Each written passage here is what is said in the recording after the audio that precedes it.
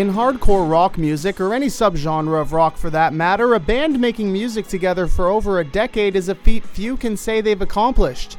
But not Toronto hardcore punk band Cancer Bats. Consisting of lead vocalist Liam Cormier, guitarist Scott Middleton, bassist J.R. Schwarzer, and drummer Mike Peters, the band has come a long way from struggling to find their way into Toronto's hardcore punk scene during their humble beginnings in the Parkdale neighborhood to being global ambassadors for it, having played around the world in their now 11-year span as a band. They're promoting their 5th studio album, Searching for Zero, a process which saw the group leave the cold of Toronto's recording studios to work with famed music producer Ross Robinson, whose past clients include late 90s bands Limp Bizkit and Korn. Vocalist Liam Cormier told me the type of sound and energy Robinson tried to create for their album. That's the big thing with someone like Ross, is that it's all about keeping it real. You know, it's all about that like raw emotion. A lot of times I think people get too caught up in the formalities of things, and it tends to take away from like what you're actually doing. But that was Ross's big thing, where he was just like, yeah, we're just like recording people making an album. It shouldn't be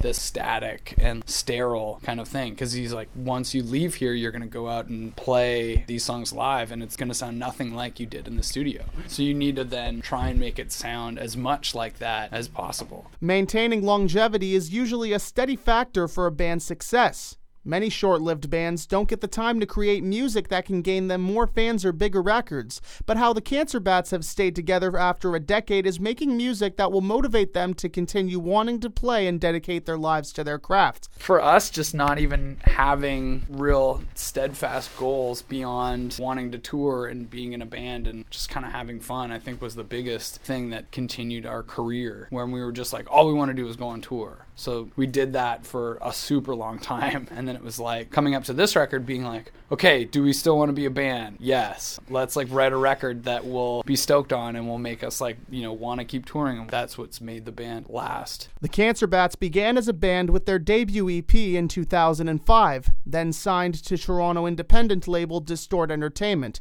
But since then, they've released 5 albums, including Searching for Zero, and have played around the world, including recently at a club in Tokyo, Japan. But their beginnings of live shows saw them play to 20 or 30 people sometimes at places like the legendary Toronto restaurant Sneaky D's. But fortune soon came their way, and they were able to travel the world playing with fellow hardcore bands and friends Billy Talent and Alexis on Fire. We were definitely a part of that DIY community, and I think that was kind of all we ever thought that Cancer Bats was going to do in the beginning, was just like play hardcore shows. Obviously we wanted to tour because we were friends with, you know, Alexis on Fire and Comeback Kid, and saw them going all over the place. And then it was more those bands coming to us and being like, this is easier than you think. Like, you can tour internationally. Like, just come on tour with us. It's really easy. You just have to make no money and be cool with that. DSOL stands for the name of their 2012 album, Dead Set on Living. The band is setting off on tour again with dates across the US and Europe all summer.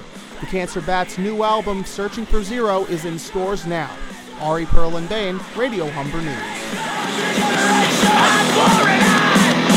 Satellites are bringing down